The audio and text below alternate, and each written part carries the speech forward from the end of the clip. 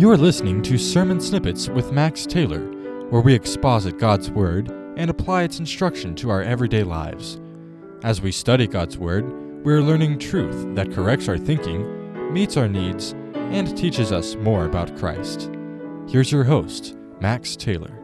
So we have just gotten into Daniel chapter 5, and last week, if you remember, we were introduced to Belshazzar, this new king. He was the son of Nabonidus, who was part of that conspiracy to take over Babylon, and so now there's a new king on the throne, and so far we haven't heard any word about Daniel, but we do know that there's a huge celebration going on. So let's start out by reading verses 1 through 4 again, because last week we were mainly getting some of the background and the character sketch of Belshazzar. So Daniel chapter 5, verses 1 through 4. The Bible says, Belshazzar the king made a great feast to 1,000 of his lords and drank wine before the 1,000. Belshazzar, while he tasted the wine, commanded to bring the golden and silver vessels which his father Nebuchadnezzar had taken out of the temple which was in Jerusalem, that the king and his princes, his wives, and his concubines might drink therein. Then they brought the golden vessels that were taken out of the temple of the house of God, which was at Jerusalem, and the king and his princes, his wives, and his concubines drank in them.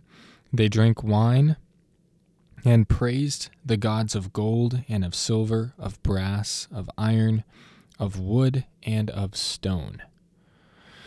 This is called a great feast, and it was indeed a great feast. There were 1,000 of Nebuchadnezzar's servants there, his lords, those who helped him rule his government. And so they were there. There could have been more people there because their wives, maybe their friends. This is a huge feast. And it references Nebuchadnezzar, his father. Remember, we talked about this last week. That was a technicality because Nabonidus tried to align his form of government with what Nebuchadnezzar had established back in his day. So it was kind of a political title for him, the son of Nebuchadnezzar. You know, people refer to him as Nebuchadnezzar was your father, in more of a political, technical sense. So what can we know about this celebration? Well, actually, we can learn a good deal from archaeology. That's one of the awesome things about living in this age today, where things are being discovered left and right. There's all kinds of updates coming out when people go excavating in the earth and they find these biblical cities and they figure out what they were like.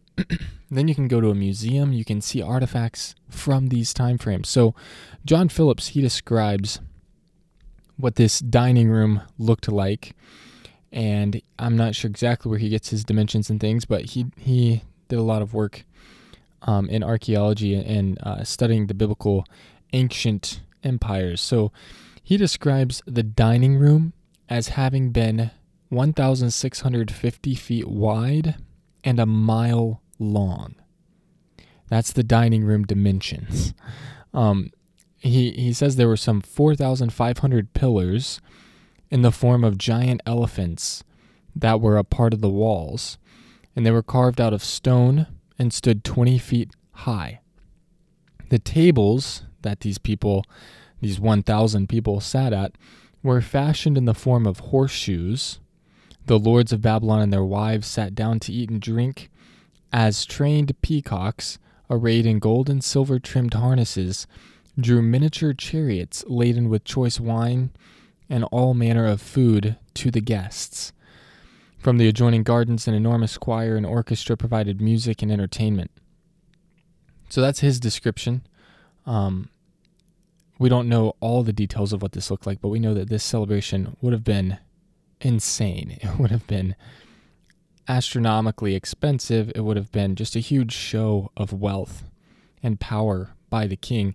And then the king makes a big announcement. He says, bring the golden and silver vessels which Nebuchadnezzar took out of the temple which was in Jerusalem, so that everyone can drink wine out of those. And Scripture makes it very clear in verse 4, we just read it, that this celebration was for the gods of Babylon, which were made of gold and silver, brass, iron, wood, and stone. So everything, the drunkenness, the idols, the magnificent facility, the cups, everything was really, essentially, a slap in the face to the true God. That's what this celebration was for. It was to kind of magnify the king and Babylon and his rulers. It was to pump them all up, to be really in the face of God. But that's going to change as soon as we read verse 5. So let's just read verse 5 first. It says, "In the same hour came forth fingers of a man's hand and wrote over against the candlestick upon the plaster of the wall of the king's palace. And the king saw the part of the hand that wrote."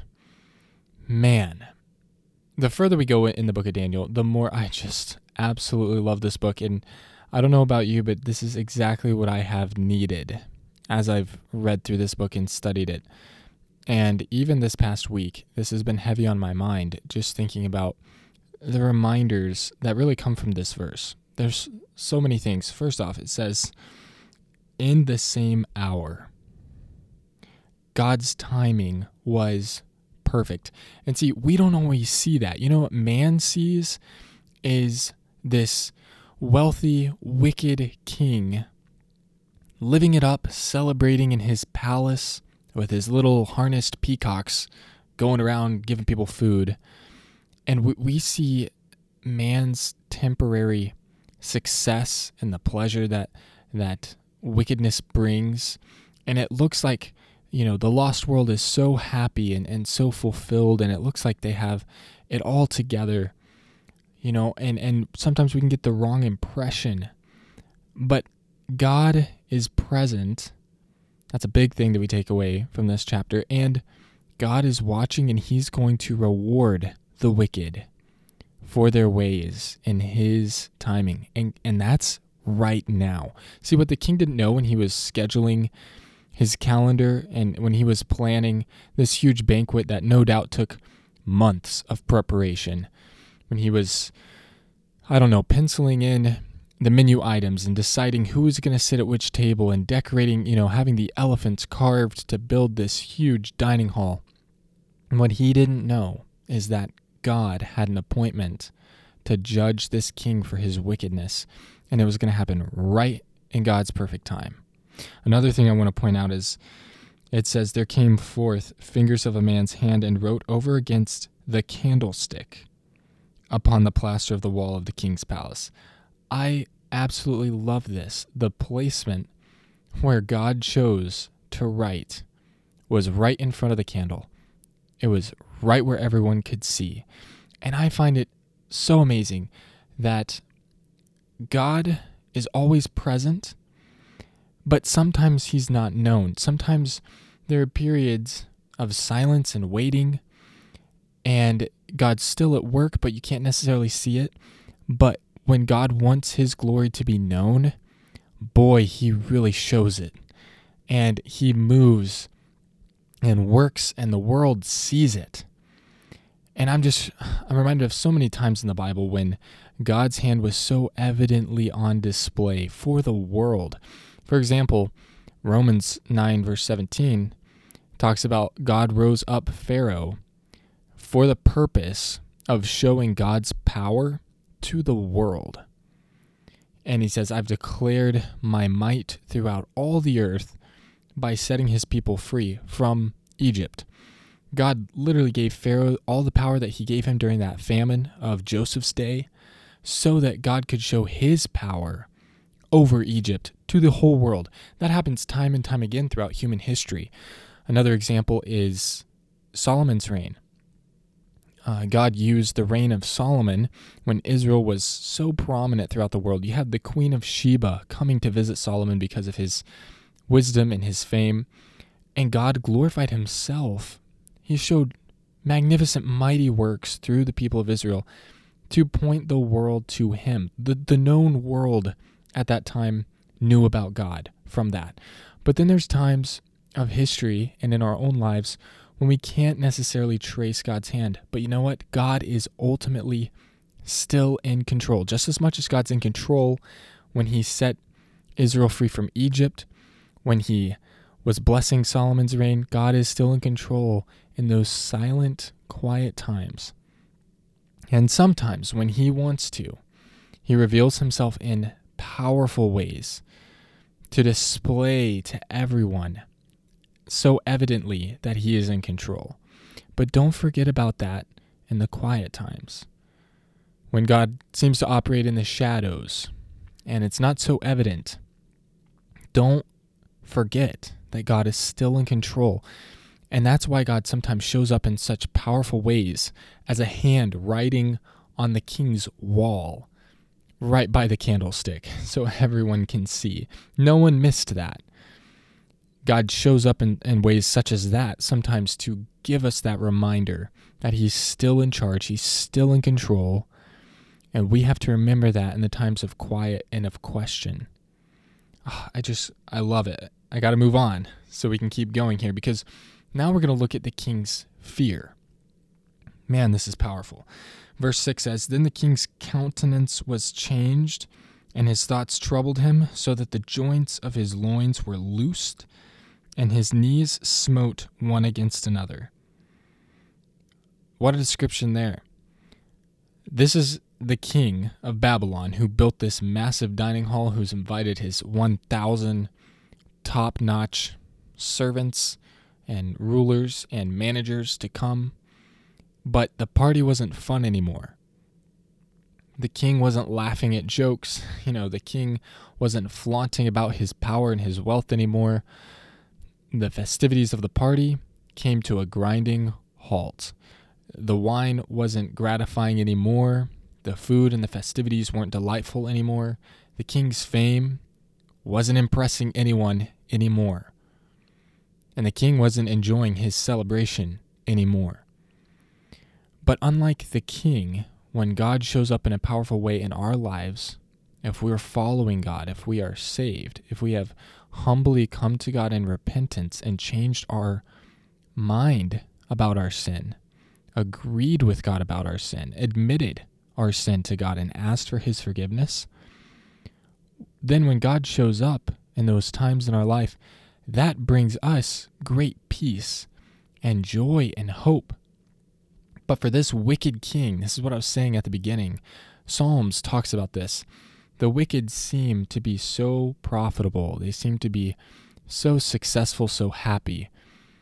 But when God shows up, they are paralyzed by fear and terror, and they realize their whole life has been in vain and worthless. A lot of times, people like this king, they live their life as if God does not exist, blaspheming God without hesitation, living it up, enjoying their parties. But not this day, not this hour, because God showed up, and this party is over.